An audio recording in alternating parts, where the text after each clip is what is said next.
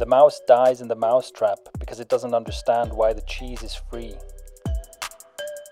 Let's do another update on the topic of personal finance, right? So the first thing I want to say, because it's been a while since we've covered this topic, for anyone who's unaware of this, we have a free wealth building class. It's completely free. And the idea was simply like, obviously, at Icario, we try to teach, we're interested in like what makes a good life, right? How does one live a good life? And finance is just one of those things where if you don't have that under control, that aspect of your life can completely ruin the time that you're having, right? You can have an awful time simply because you are in debt or you're always broke. And having your money under control and building up personal wealth is just one of those things that gives you so much freedom. So we decided, let's cover this topic. And we basically made one free class which just teaches everything that I think is important to know. From my perspective as someone, I've been an entrepreneur for a long time, and I have done my own wealth building fairly successfully, basically put all of that stuff into a course. That is the basis. That is the starting point. Yeah. And also to see how it held up, right? Because some of the things you were saying last year when the market was, every time you open crypto, you're like, oh my God, it's going up, right? Yeah. And then now it's like, oh, well, was he right? Well, we're about to find out, Yeah. And that's a good point, right? I think that's also, even for people who did go through the wealth class, like, look, I know how it is, right? You might have started going through the wealth building class and you're like, oh yeah, I'm going to skip past these things. Or like you said, because at the time when I published it, basically everything was going up. Stocks were going up, crypto was going up, real estate is going up like crazy. So if you see me talk about risk management and, don't invest what you can't lose and all this, I spend quite a lot of time on like how not to lose money. And you might be thinking, why is he so cautious, right? I don't need to do this. Whereas now might be a good time to revisit it, because some of the things that at the time you were just thinking, why is he talking about all this stuff, now will make a lot of sense. Yeah. And it's one of those areas about your personal power, right? So if you can improve yourself here versus just relying on the waves of the market or so on and so forth, then you're always in a sense of control versus being the subject to what's happening in your circumstances, basically. Exactly. And it's also the reason I made the class when I did, and we started talking about this topic. One of the reasons was that there was this mania going on. And it's like I could see, around me, all these people who hadn't been interested in crypto were suddenly interested in crypto. All these people who didn't know what a stock was or what the stock market does were suddenly talking about stocks. So it's like, oh, shit.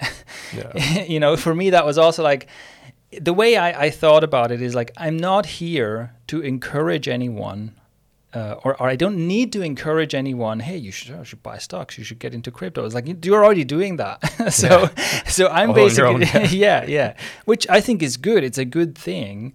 But also, because I've been through more than one crypto cycle, and I've been doing this for a little longer, for me, it was also clear, like, this isn't going to last. And I'm trying to equip people with the stuff they need to survive, essentially, right? Like essentially knowledge is power, right? Absolutely, yeah. That's basically what you were doing with the course, Yeah. And I think this is true in investing and in building personal, in personal finance, probably more obviously than anywhere else in the world, right? Your knowledge very directly translates into outcomes and into power. And your lack of knowledge directly leads to some form of suffering usually. When it comes to finance. So that's what we were doing. And yeah, that's one thing to consider. Like I said, it might be worth revisiting the wealth building class, because there are things there. One thing that I noticed is, so we've basically now, in the last, whatever it's been, 6 months or so, we've seen a collapse of asset prices in general. And the way it has unraveled and the way it is unraveling is normal, which is to say that the riskiest assets collapsed first and most violently. Because, and that obviously goes for cryptos, a lot of crypto projects very, very rapidly went from, billions of dollars in evaluation to virtually zero. Nothing, yeah.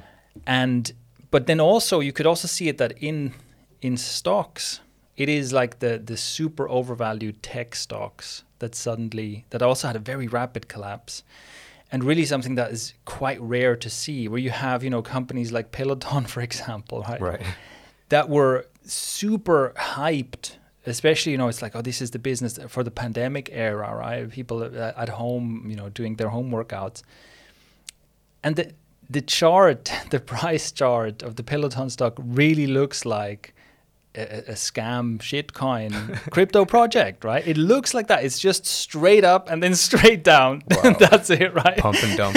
Yeah, totally. I mean, it's crazy. And it's interesting to see, because usually you don't see it quite like that in stocks, right?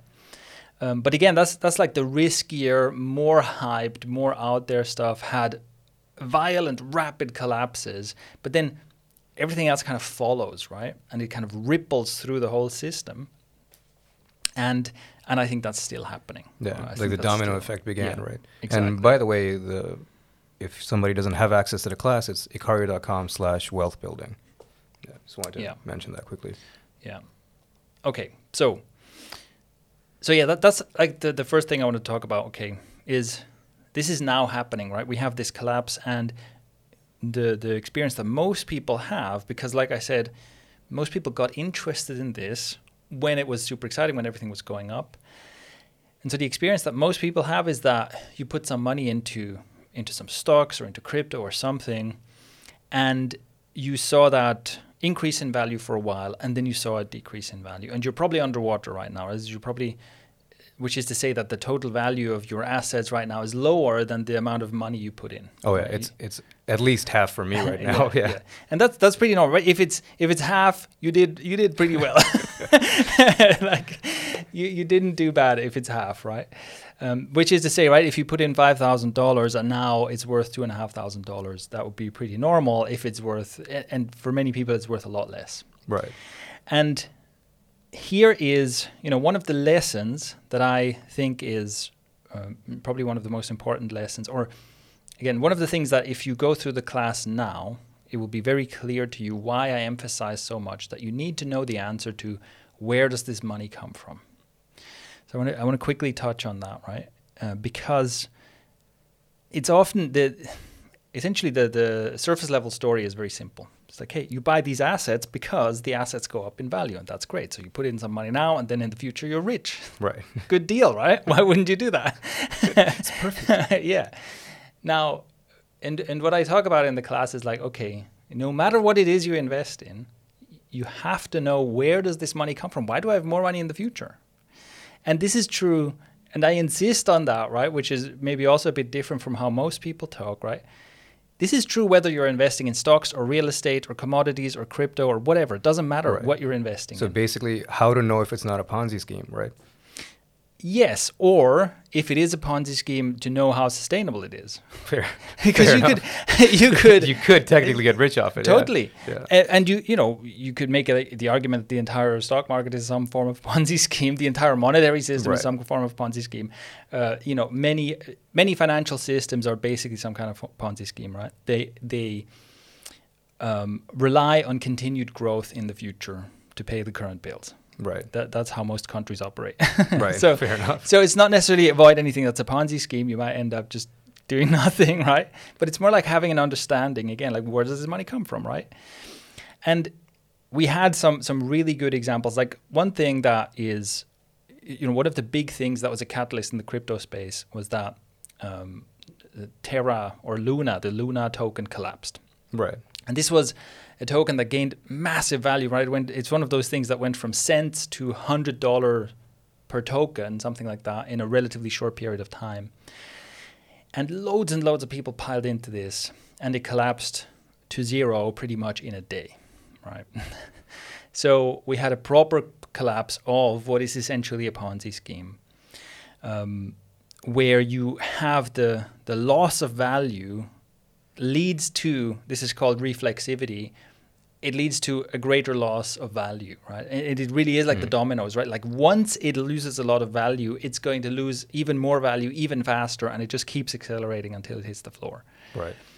And unfortunately, like, tragically, a lot of people lost their life savings in this. A lot of people lost, are absolutely devastated because of how much money they had in this and how quickly it just went to zero, right? And I think this is a really good example of many of the principles. Like if you take just some of the basic lessons from this class, you could have completely avoided this. Because the thing that attracted the most users to Terra was, the network or the ecosystem was called Terra, and the coin was called Luna. And what attracted people to this is that they had a stable coin, UST, which is basically supposed to be equivalent to $1. And there was this thing called the Anchor Protocol where you could put your UST stable coins and get 20% annual yield. Okay, so you get 20% interest on your US dollar. So at least that's the simple story, right? Right. And how great, that's Sounds great, right? Fantastic, amazing, right? Magical. And you can do the math on that, right? That makes you rich very, very fast. 20% a year makes you rich very fast. So that's fantastic. Okay, everybody piles in. Now, here's the thing, right? What usually happens is when you have yield like this, so when you see, okay, here's, on USDT or USDC or some USD stablecoin, I can get interest. What usually happens is if you see something like 15% interest, that lasts for like a day. Why? Because there's the opportunity, there's some yield being paid out, and because the interest rate is so high, lots of people will pile in, and you essentially have a finite amount of payout going to more and more people, right? And so the interest rate comes down. So today it's 15%. You put in some money, you're all excited. Tomorrow you check, it's like, oh, it's 9%. The next day it's like 4%. Before you know it, it's like 3%. Okay. Right?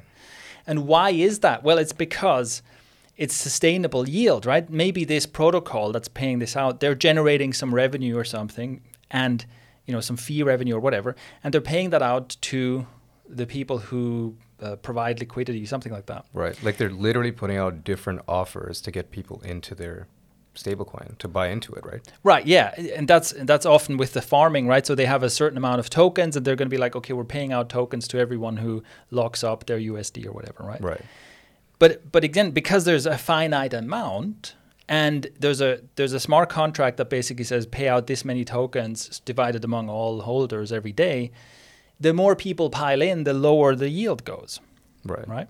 And this is why generally, if you look at different networks and different protocols and so on, you always get roughly the same yield everywhere. Yeah. Because as soon as there's a difference, the money floods over there, right? And this is an example of market efficiency, right? Yeah, it's like pretty much supply and demand, right? It's supply and demand, exactly, right? And generally, you get yield that's below inflation, especially now that inflation is through the roof, right? So you don't actually earn positive yield end of the day, right? And that's the reality. That's the reality of the situation, right? You still, I guess you lose lesser than if you had invested, or if you had not invested, right? You lose less, but it comes with risk, right? Right. That's the downside, is that your money is locked up in some smart contract, maybe it gets hacked, whatever, right? And again, the market is relatively efficient there. Where generally, the more risk there is, the higher the yield is going to be because fewer people pile into it, right?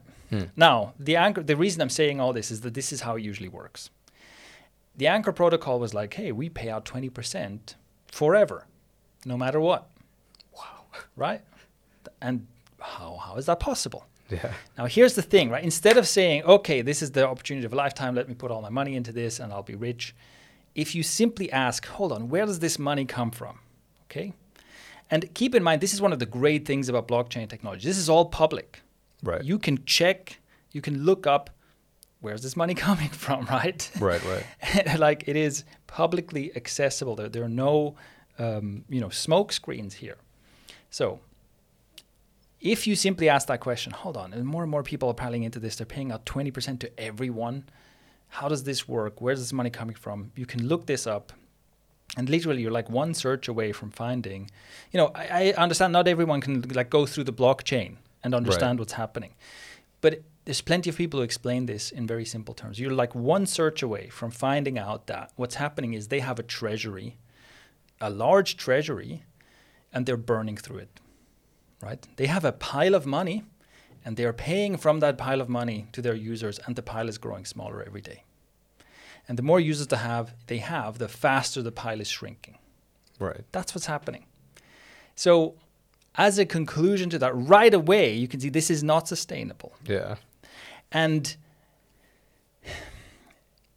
now, yeah, we could talk about this more, but in simple terms, you can see that this is not sustainable. What happened at one point is that the investors behind this thing essentially bailed out the protocol by injecting a few billion more. Now, and this was public news, this was publicly reported. Now, at this point, you need to pull out all of your money, right? If you had money in the protocol before, this was your sign to get the fuck out. Because what they're showing you is that we are burning through our treasury faster than we expected, because otherwise we wouldn't be in the situation where, like, oh crap, we need to inject more money. Yeah. And instead of adjusting their yield, they were just like, no, let's just put some more money on the pile. So they don't have a plan either. Right. This is your moment to get out. And this is, again, the reason I'm saying this is because I want to illustrate, right? I want to illustrate what I mean by that. It's so important to ask the question, where does this money come from? Because that money leads you to the answer where you don't have to be a genius to see that this is not going to work, right? Right. And it's the people who got the most wrecked are the ones who simply believed, oh, somehow magically I'm not asking the question, right? I'm just going to get 20% forever. And you literally had people, one video went viral of someone being like, hey, I'm a genius. I basically bought this home and I'm refinancing the home and putting it into Anchor, and the interest is going to pay my mortgage or whatever, right? Yeah. Something like that. So basically, hey, I have a free mansion. In theory, it's true. Yeah. And can you imagine the amount of trouble this guy's in now, right? Now, yeah, for that sure. literally went to zero, okay? This guy now owes a mansion that he absolutely cannot afford, right? Jesus. So, and this is also one of those things, man. If it's too good to be true, if it sounds too good to be true, it probably is. Because that's exactly the reason something like this can't exist. Think about it, right? 20% annually. Forever, yeah. Forever. Like, what if Jeff Bezos comes along and just puts his entire net worth in? Again, where does that money come from? If it really was sustainable, then wouldn't all the money in the world basically rush there, right? Like, you have to have some... Yeah, good point. You have to have some system that regulates this, right? So anyway, to me, this was just a good example, because as tragic as it is that so many people lost so much money, it is just also an example where literally people were one question away from finding out that this wasn't going to work. Right. So the other thing here, I think, is that, and this is where, like you said, knowledge is power. And I think in finance is just one of these examples where developing your mind is something that really pays off. So developing even just this question, right? This is like a mental tool you have. You see some offer, right? Yeah. You see some opportunity and you ask yourself, okay, that looks really good. Where does that money come from? It's almost like a very simple mental model that can help you avoid getting scammed, right? And developing your mind, developing ways of asking the right questions, thinking strategically, making smart decisions is something that pays off in finance to a huge degree, right? Yeah. And just to interject, like another question that you could add to that is like, what happens if something goes wrong? Yeah. Right? Like, that's a great question to ask. Totally, yeah. The time you were talking about this, right? I don't think missing out on such a great opportunity is a smart move. Capitalize on it, but the way to have done that, like as you mentioned in the course, is through risk management, right? Yeah. Don't just put everything you own into the thing. Put a portion in it. And I'm sure we'll cover that too. Yeah. And on that note, not that I recommend doing this, but I made a lot of money off of Luna, okay? Because I bought the token when it was relatively cheap and everyone was hyping it. And I kept selling it, right? I kept selling it as the price was going up. I put some of the money I made into the Anchor protocol, but I put a tiny fraction of my money that was basically free money that I scooped off the top. Right. I put a tiny fraction of that into the Anchor protocol, which is essentially risk-free, right? All I'm doing is, if this goes wrong, I'm losing some of the profits I made, okay? So I'm not taking money out of my bank account and putting it in. Or your net worth, like it's not getting affected, Yeah, exactly. So I'm only risking some of my profits, some opportunity cost. And same thing, right? Basically, I'm holding this asset, and as the price goes up, I keep peeling off profits and I take them off the chain, right? I don't leave them on the Terra chain. Right. I take them off the chain. And in the Anchor protocol, I was completely out. Even though I only had in such a small fraction, I was completely out of it by the time that news broke that they topped up the treasury, right? So this is the level to which I'm risk averse, right? That I will only invest a fraction of the free money I've already gotten. And even that I'm so nervous about that I pull it out immediately upon some bad news, right? But that is a form of risk management, because I'm basically looking at that and saying, yes, I'd like 20% yield, but what if something goes wrong? And getting 20% yield on your money is not a great deal if the potential downside is zero. Yeah. Of course, yeah. And even with, because I'm not going to say that I knew for sure that this ecosystem would collapse. If that were the case, I would have shorted it and made even more money. I didn't do that, okay, because I didn't know. But I just look at something like this and say, okay, this is an experiment. This whole thing is like less than a year old.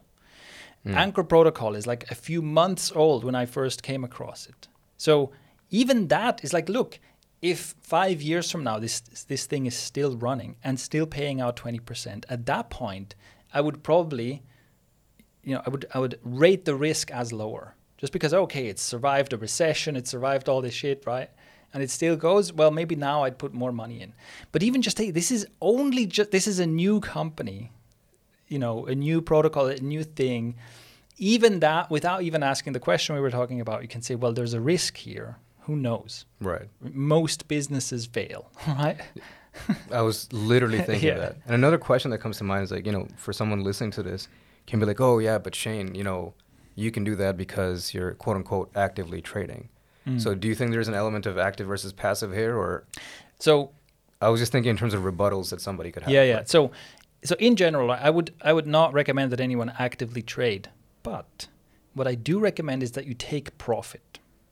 So, and that was really what I was doing I did actively trade Luna to some degree, but most of the money I made was just taking profit, which is to say that, I came across this project, I determined based on, just like the hype basically, I determined that probably this is one of the things that's going to go up a lot.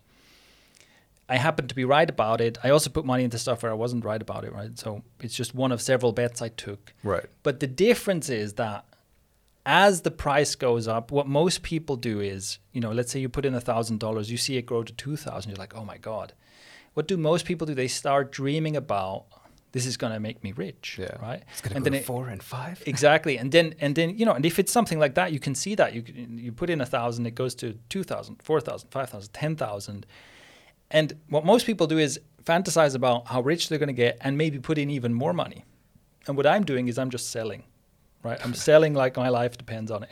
Right. So, and wow. No, I mean, I don't want to exaggerate but it's at any given point, you want to think in probabilities, right? So I put in some money, I see the value of that go up, and at this point in time, there's a certain chance that it keeps going up, and there's a certain chance that that's it. And I play those chances, right? So and again, this depends on multiple factors. So, a very simple thing to do is like take out half your money every time it doubles, for example, right? Yeah, okay. That's what I was going to say. Yeah. I'm like, what clicked for me was like, okay, if you put in 1,000, it turned to 2, right? It's like, okay.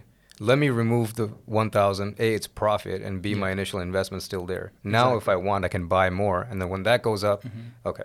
And also, by the way, right, by the time it went to 0, I still had roughly my initial investment in, right? Intact, and you didn't lose it.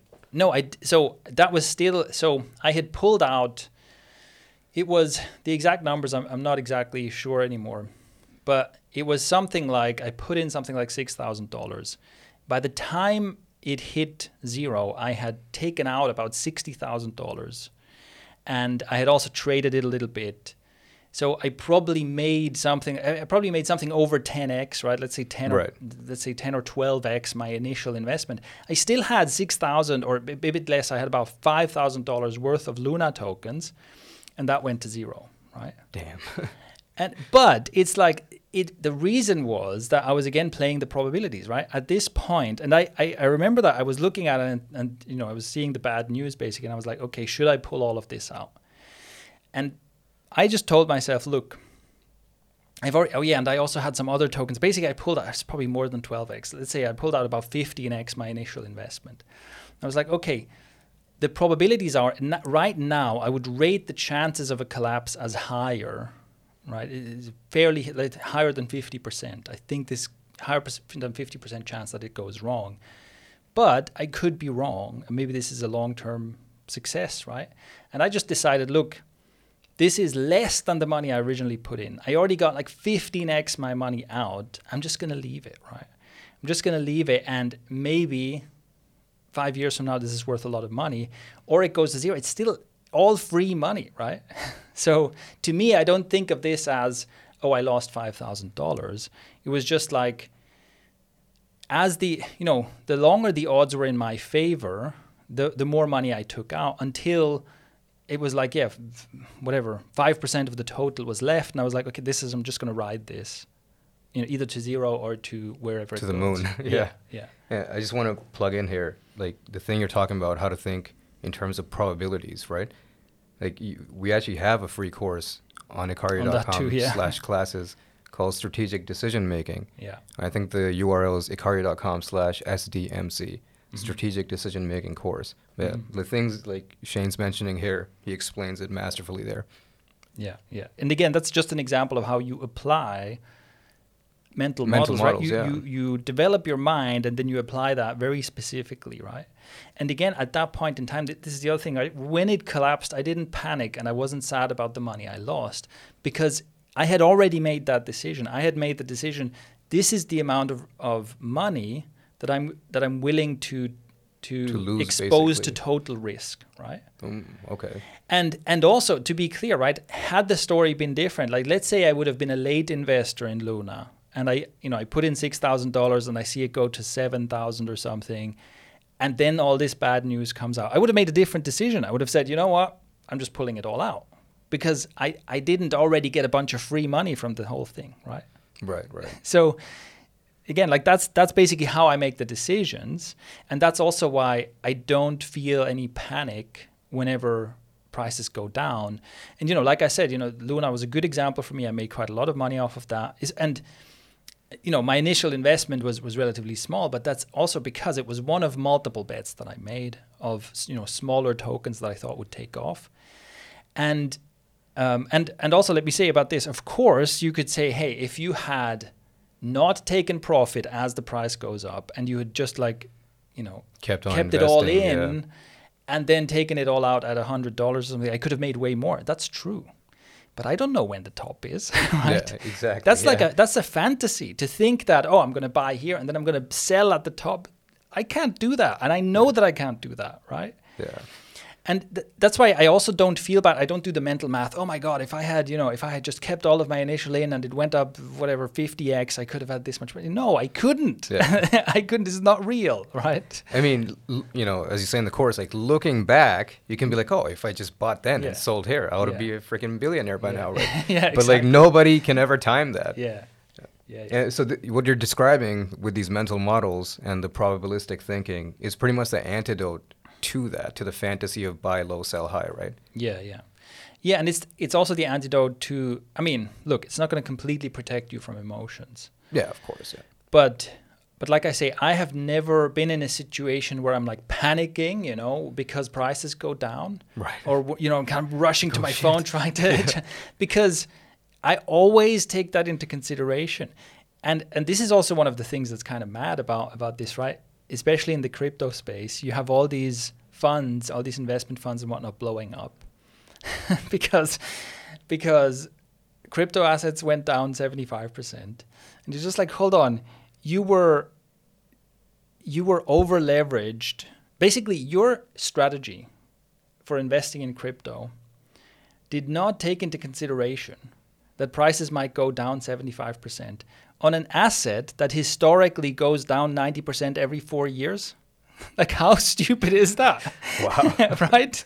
So to me, that's also just like, I am not surprised when crypto assets go down by 90%, because that's what they do. Yeah. That's what they always do. Reliably. Yeah. So like, why is this a surprise to anyone, right? And but again, I make my plans in advance with that in mind. Look, I would, and also I expected especially Bitcoin to go higher. Okay. So, and my game plan was based around that. Right. So look, I would have been much happier to see had it actually gone up. Yeah. I'd have been much happier to see prices keep going up, and for sure, you know, my total net worth is below its all-time high by quite a bit, and I don't love that, you know. Yeah. So I'm also looking at that, going, okay, what do I need to do differently next time? Clearly, my strategy was not perfect, and I don't want to pretend ever that I'm like a great investor or a great trader or anything. I'm, in fact, if anything, right, I'm not great with numbers. I'm not an economist. I'm not someone who can look at, you know, tables of data and be like, oh, because of the options skew, you know, on November 29th, blah, blah, blah. It's like, most of this, you know, trading talk makes no sense to me, right? So, but I think that's exactly the point, is like, look, I'm just some guy. And also, by the way, I was always bad at math, right? I'm not that great with numbers. So I'm just some guy, but because I use certain relatively simple mental models, I have managed to make a lot of money out of these markets where most people just get absolutely ruined, right? And that's basically what I'm trying to share, right? So this is not some kind of a genius strategy for whatever. Lots of people have made way more money than me in these markets, but these people are generally far smarter than me and are, you know, highly experienced, and like I said, the kinds of people who have some quant model and you know, that ingests God knows how much data and comes out with, you know, this is very complicated, right? So if you want to learn that, this is not the place to do it. But the whole wealth building course is supposed to be for like normal people, right?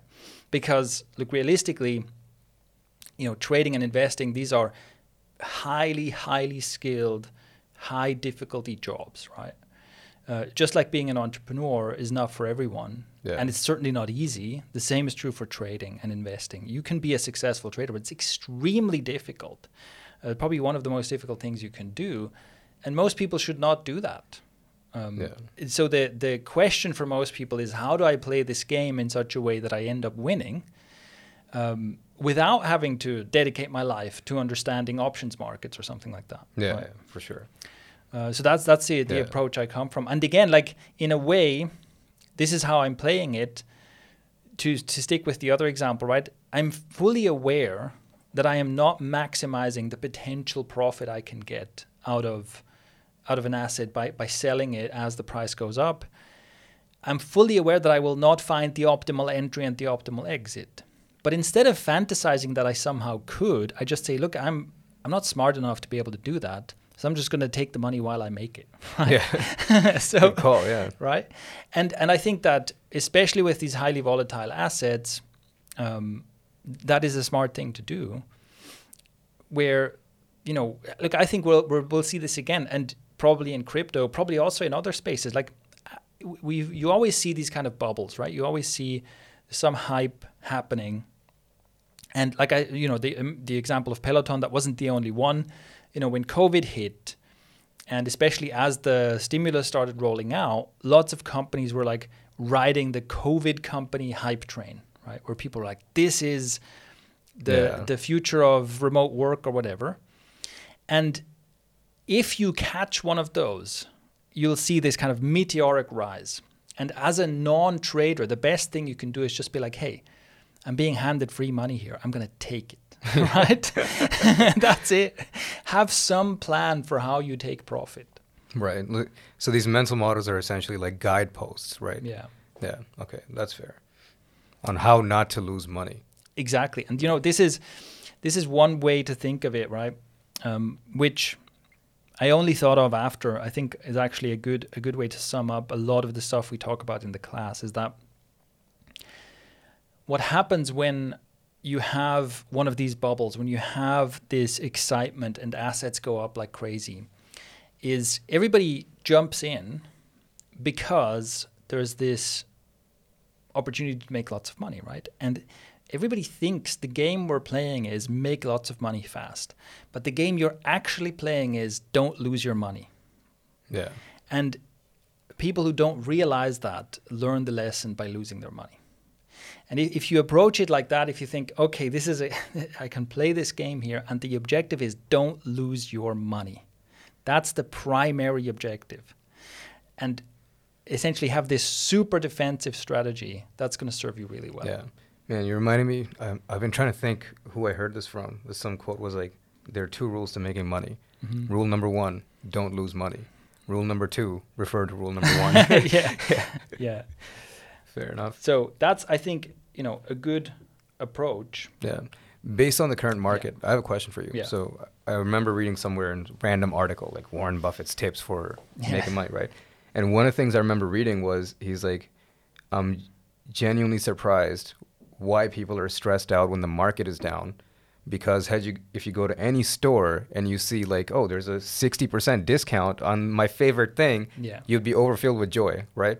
So tying into like risk management and like asset allocation and stuff, like obviously you'd be in a much better position if you had at least, let's say, I don't know, randomly 40, 50% of your net worth in cash. Yeah. Because then you're looking at everything's like at least 75% down. You're like, well, yes, here you go. Here's like, 20% of my money. Let me buy it. Yeah, so that's in general true. And this also, again, for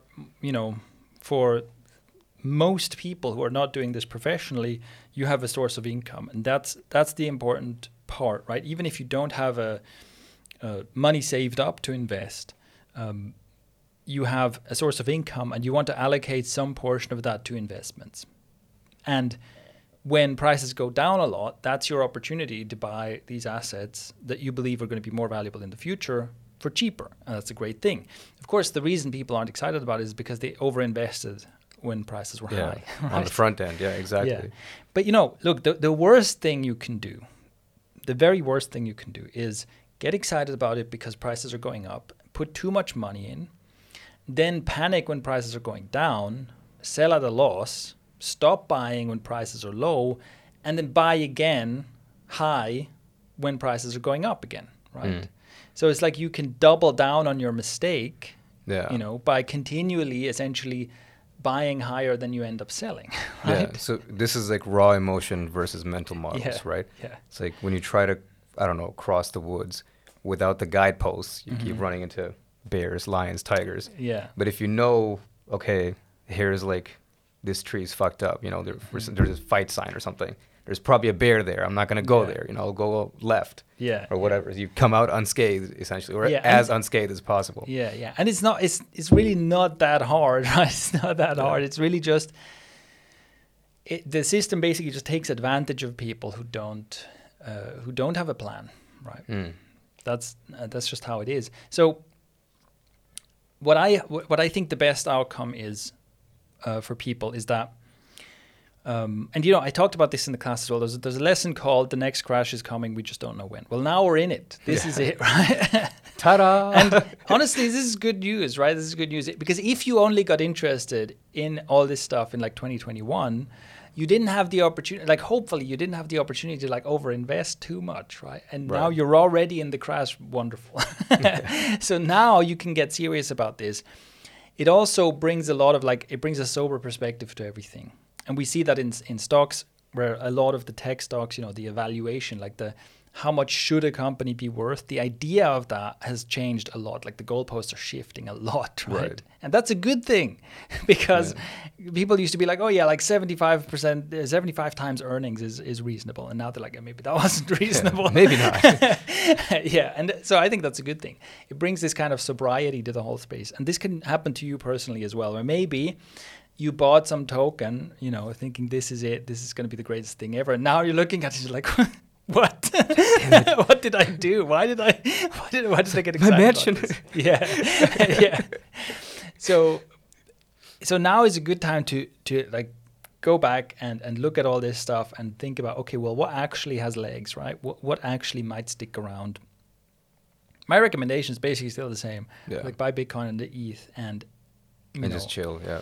And take like 1% of your investment money, put it into something else to scratch the itch, of like, yeah, sure, buy some garbage. Yeah. Or even review the course. I'm going to do this personally. That's what I'm going to say it. Like, review the course from the perspective of, okay, I'm learning how not to lose money here. Yeah. And what am I picking up from here, right? Like, with that specific mindset.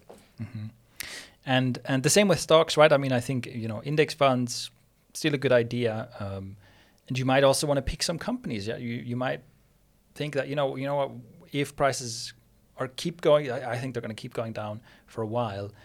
And maybe you think, Apple is going to keep crushing it, Microsoft's going to keep crushing it, whatever companies you have in mind, you might want to own some of those as well, but probably you're better off with index funds.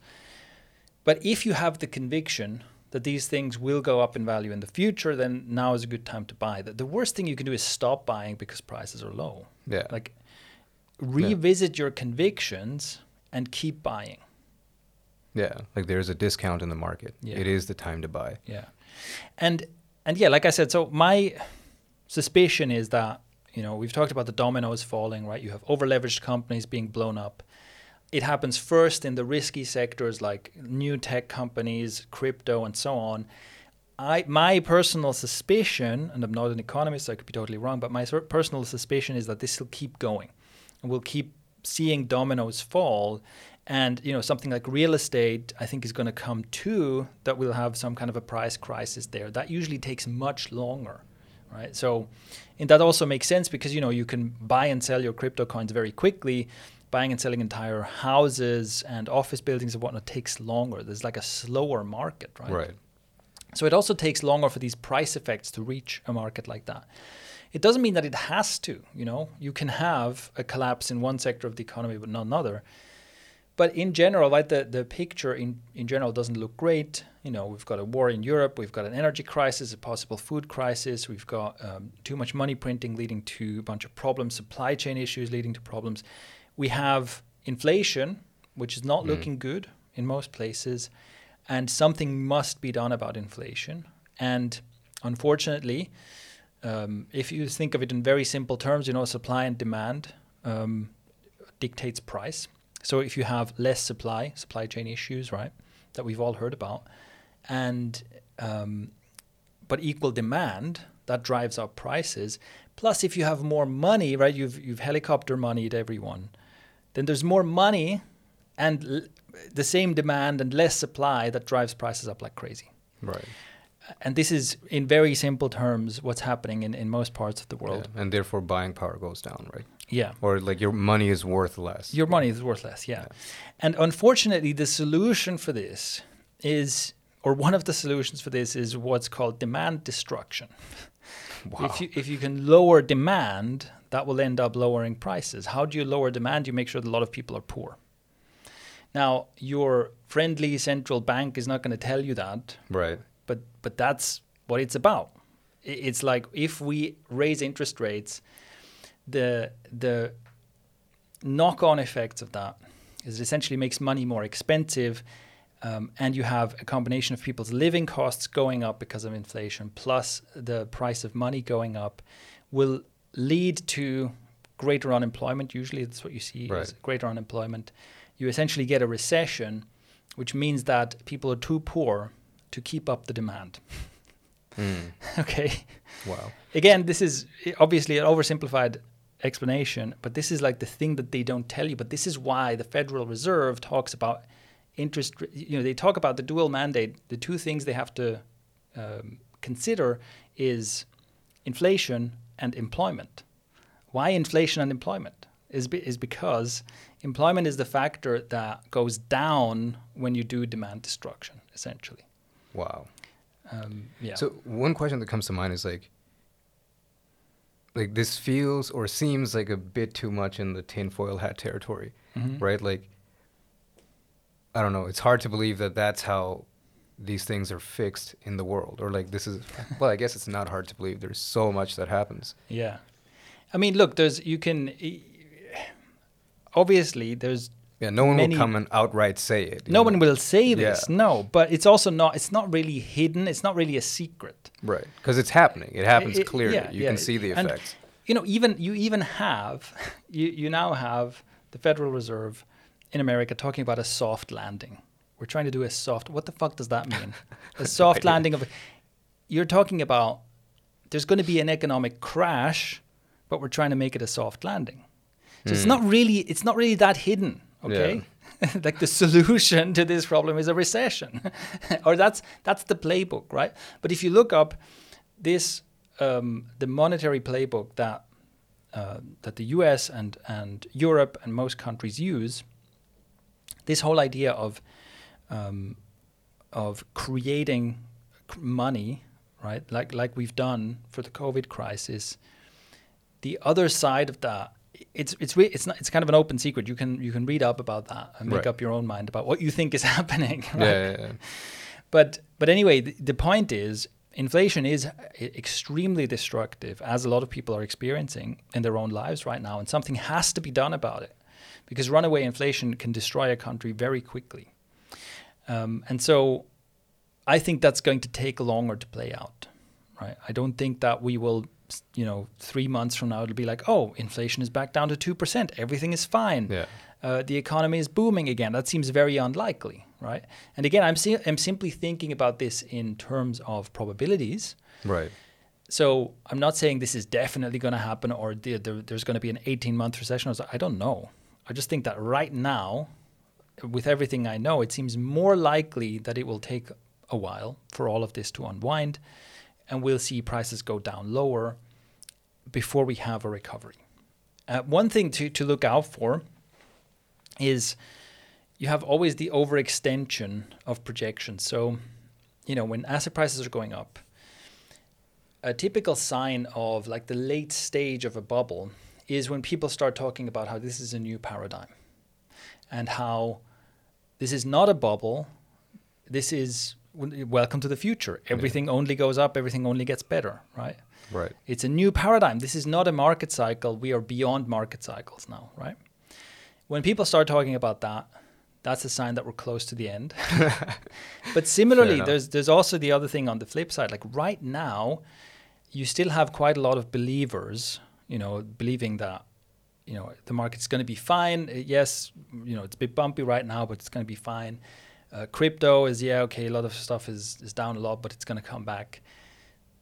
A sign that we're closer to the end of that is when people are like, no, this is it. This is the end. It's never coming back, right? Crypto, no, it was all a scam. Is never coming back, right?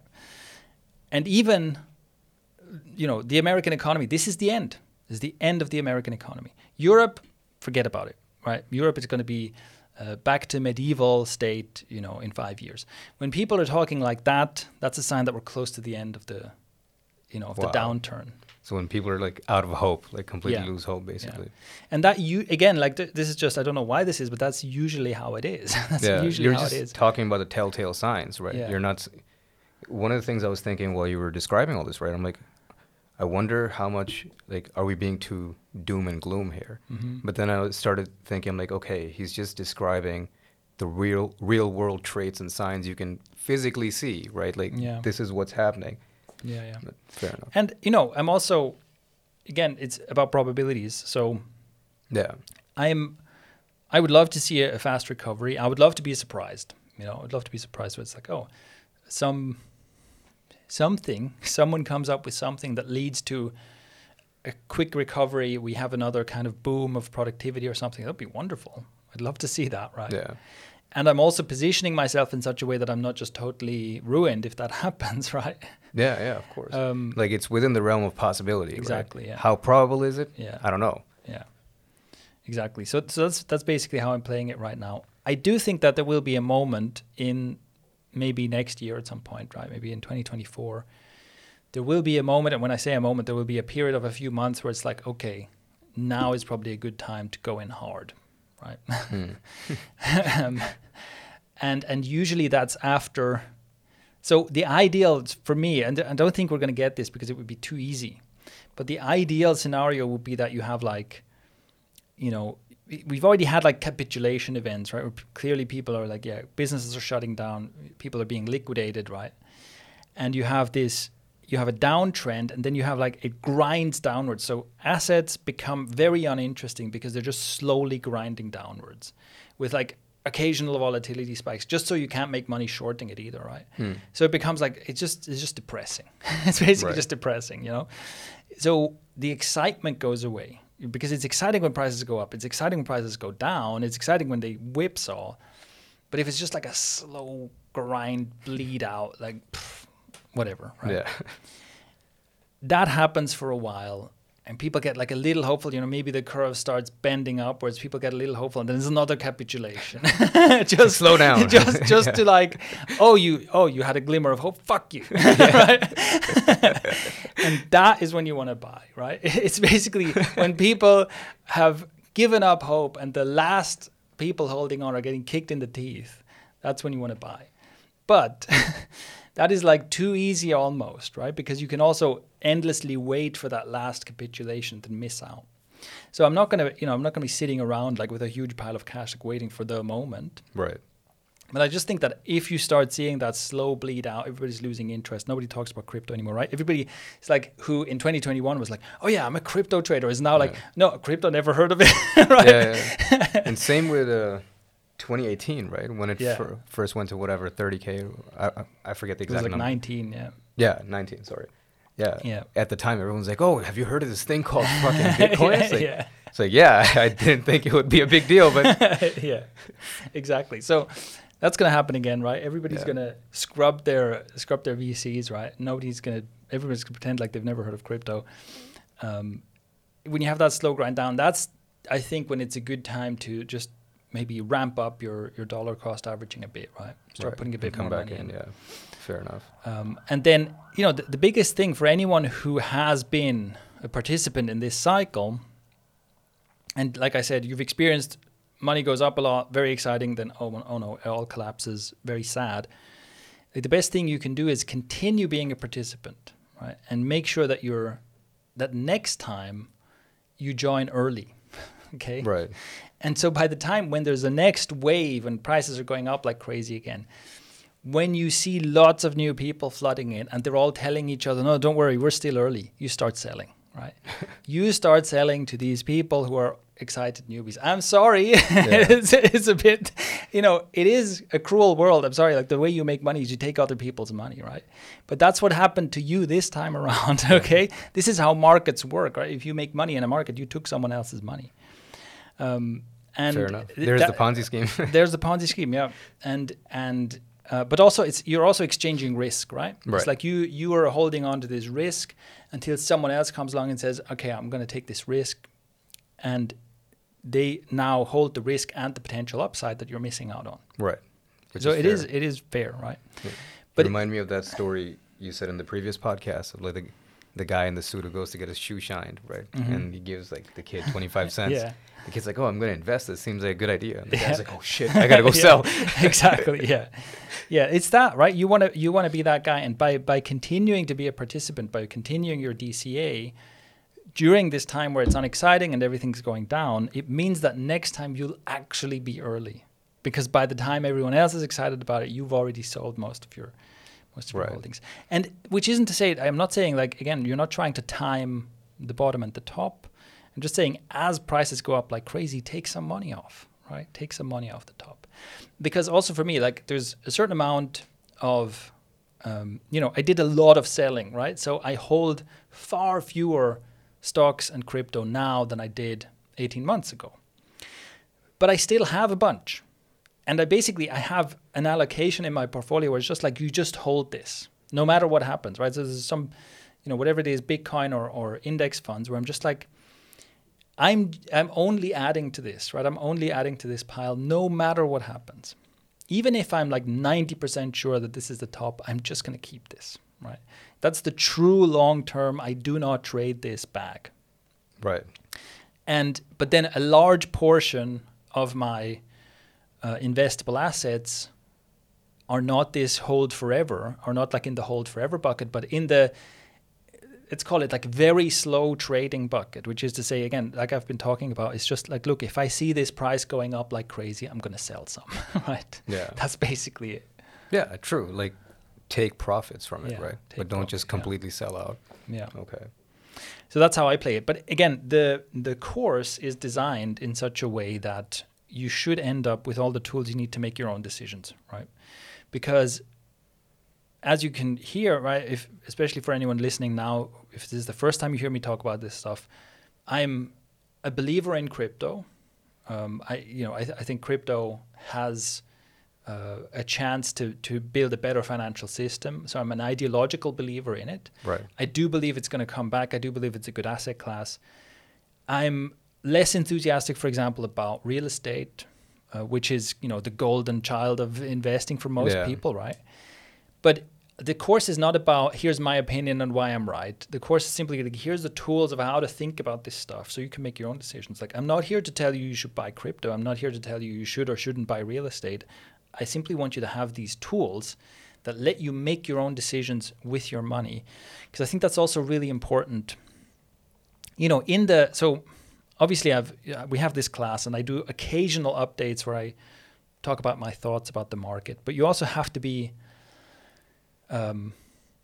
aware that I can be wrong, right? Yeah, that's true. And I could be completely wrong. Like and this is especially in the insiders area. So for the insider members of Icaria, I've posted like occasional updates with my thoughts. And so far I've been pretty, I think I have a good track record so far. But at any moment I could be just totally wrong. And I could write a post saying, oh, here's why everything's going to go to shit. And then prices go up. Yeah. And it's just like, okay, I was wrong, right? Yeah, fair enough. And that can happen anytime. And this is why I think it's so important that you make your own decisions and you know why you're doing it. Because like, even if I had a flawless track record, even if I was like the world's greatest traders and I'm updating people on what to buy and what to sell, you can't rely on me continuing to do that, right?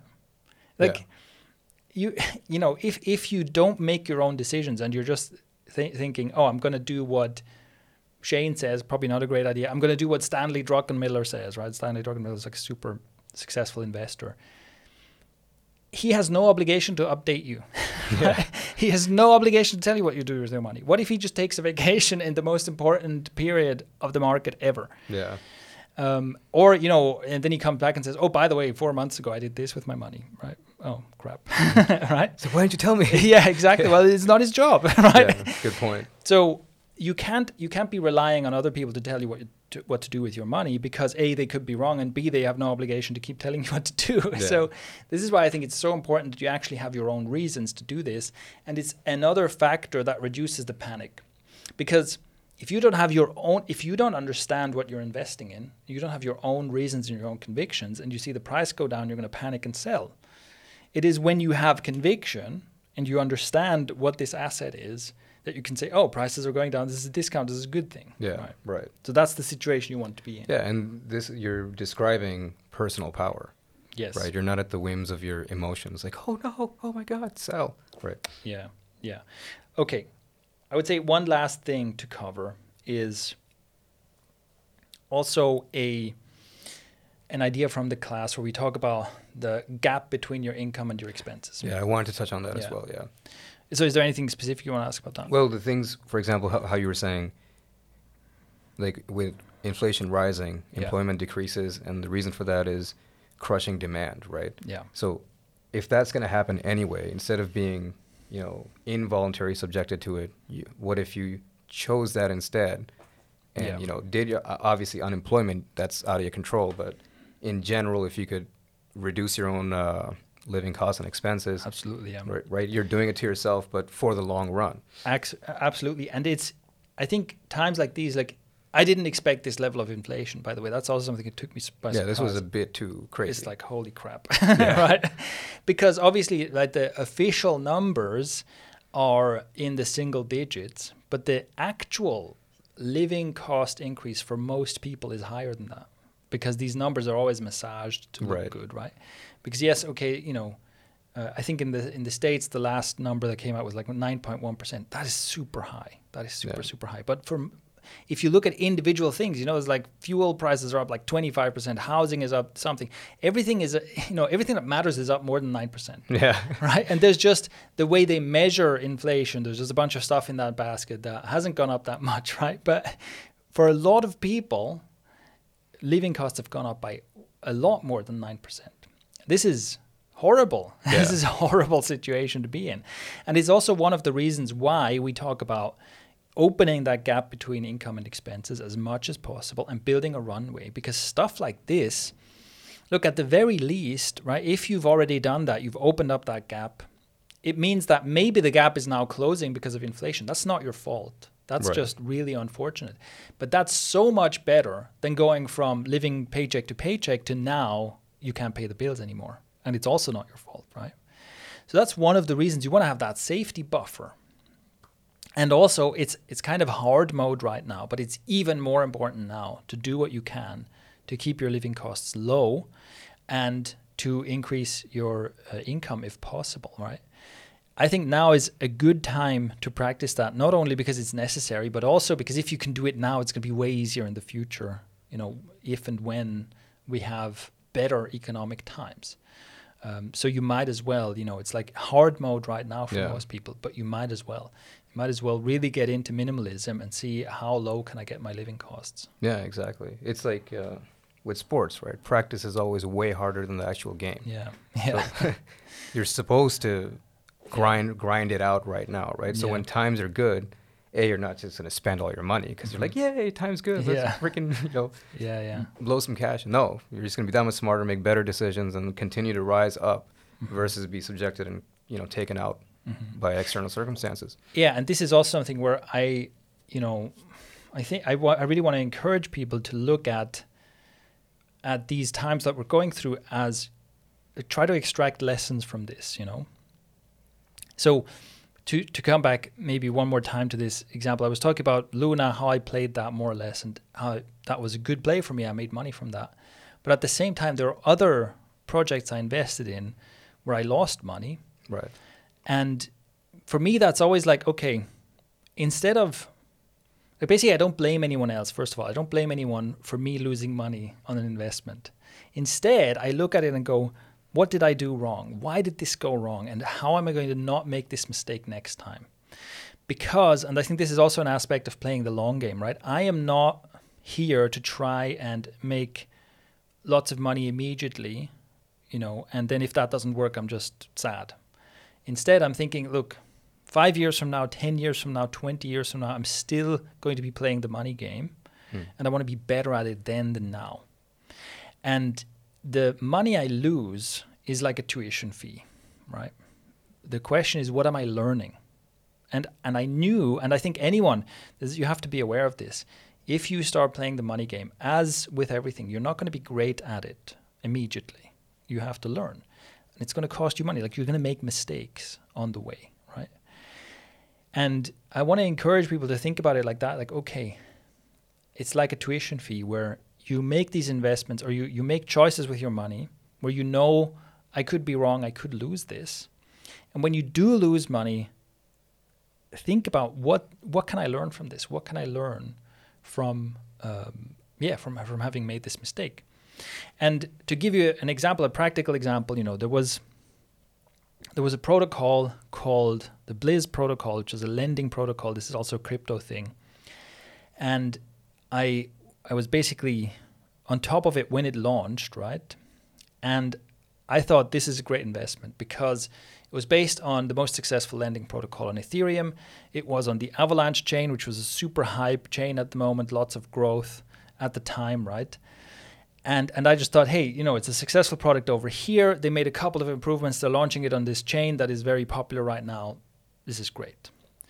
And I basically lost all the money I put into it, which wasn't very much money, by the way, right? Because again, I'm not just going, oh, this is great, and putting my net worth in, right? Here's my mansion.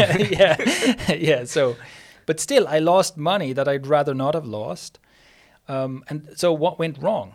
Well, 2 lessons I took from that is, first, I was too biased because I liked the original. So the original lending protocol it was based on is Aave, which I really personally like. You know, I'm very impressed with that tech and stuff, and I let that cloud my judgment too much, right? It was too much a personal, I think this is cool kind of thing, right?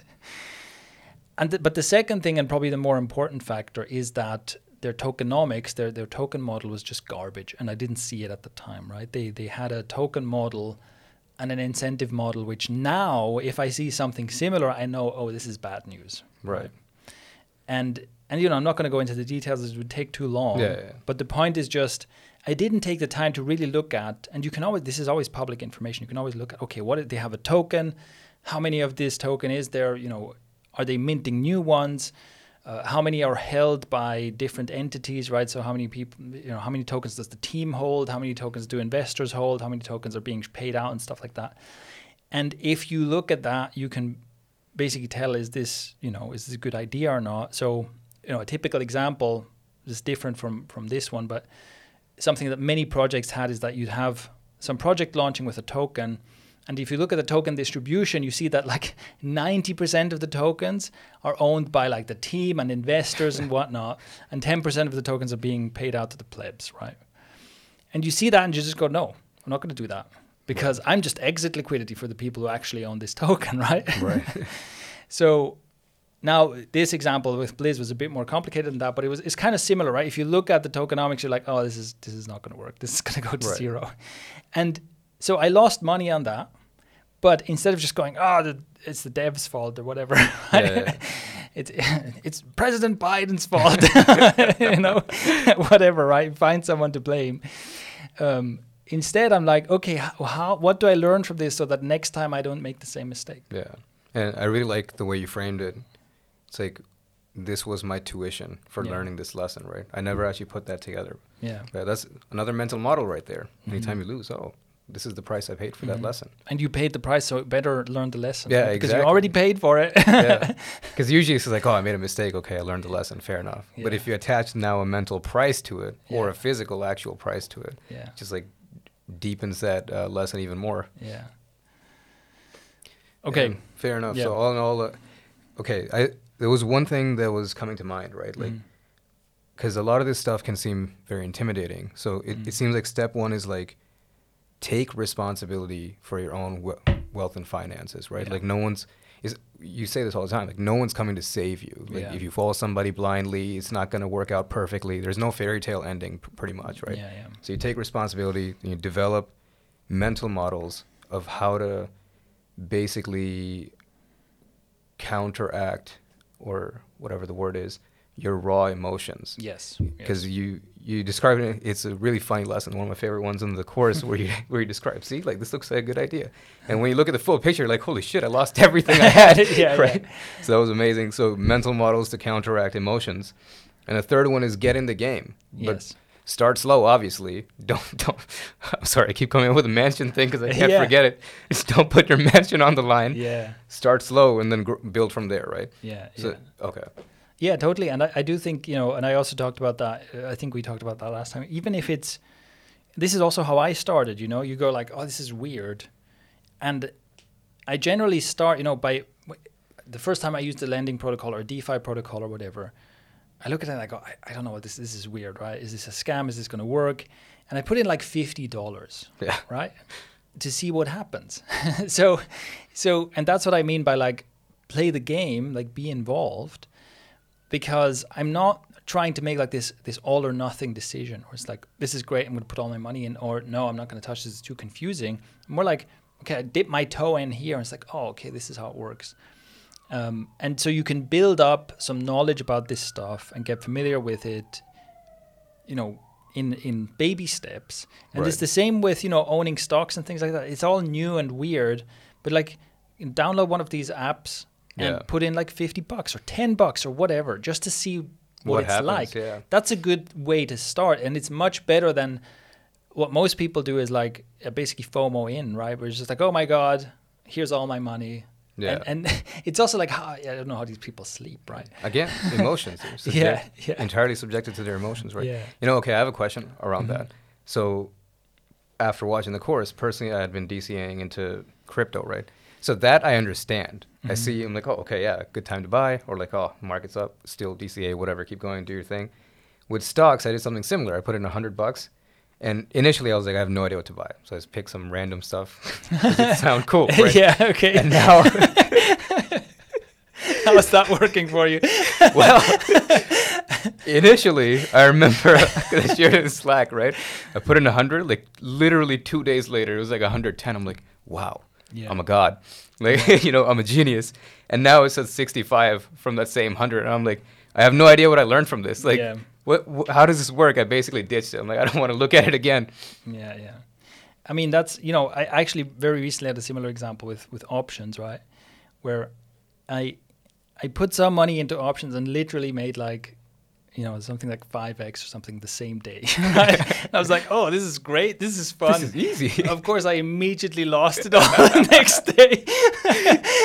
So sometimes it's the worst thing that can happen is that you have success right away, because then you think, oh, I get it. Yeah. So maybe that's another one where it's like, even if you do make money, like even then it's better to, if you suddenly make lots of money, don't double down, right? Only reinvest what you already made. So when you lose it all, you're back to zero. That's a better situation to be in.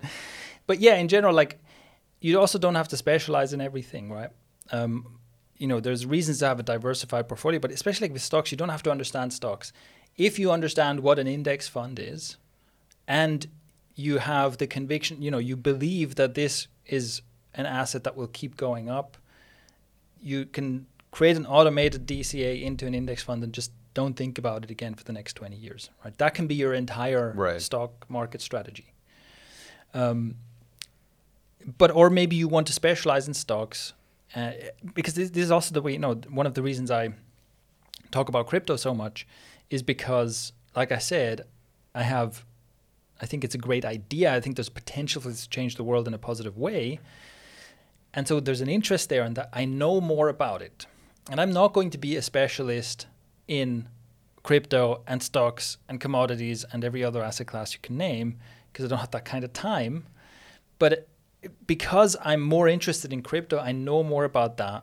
I do more of my investing there, and I have a more passive approach in other asset classes. Right. And that's what I would recommend. Right. And it's all baby steps, right? It's all baby steps. And also one of the reasons I want to have conversations like this and publish conversations like this is because a lot of my learning comes from simply listening to other people talk about stuff that I don't fully understand yet, right? So if anyone's listening to this and you don't understand half the stuff we're talking about, that's fine. Yeah. Like put in $50. Yeah. And also that's how you learn, because right now you're maybe going, well, what the fuck are they talking about? I don't even know the difference between crypto and stocks, and now he's talking about options. What the hell is that? It's like the more you hear people talk about this, the more it all makes sense and comes together, But yeah, so I would say the conclusion to all this is essentially that, the reason most people lose money in the money game is because they're so focused on trying to make money quickly.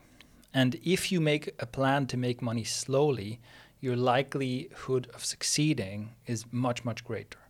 So if you basically plan to get rich slow, which means, yes, you can start very small, you can DCA very small amounts, and you can take your time to learn about what all this stuff means, and you're not in a rush, basically, right? Yeah. You're not in a rush to learn the best strategy to make the most money. This is basically not going to happen. But take it slow. If you simply make this part of your information diet, maybe once a week, you listen to a podcast about the economy or something like that, right?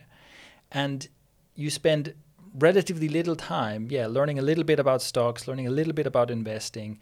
The entire course is a few hours, right? So even if you only spend half an hour a week, you'll get through it in a few weeks, basically. Right. And you kind of slowly build up that information base, and you get to a point where you can make these decisions. Like, you're not in a rush. That would be, I think, the best takeaway. You're not in a rush. Yeah. If you take this slowly, your chances of succeeding are great. And if you can keep playing the money game for a decade, 2 decades, 3 decades, something like that, you will be surprised at how much money you'll make in that time span. Yeah. Versus frequently frustrated, right? Yeah. Like, it doesn't work out every 3 months or whatever. Yeah. I mean, there's a reason there's a saying, easy come, easy go, right? Yeah. Even if it does pan out for you, like lottery winners. Yeah, it's short-lived. Lose everything, yeah. So that's basically it. Make a plan to get rich slow. Perfect.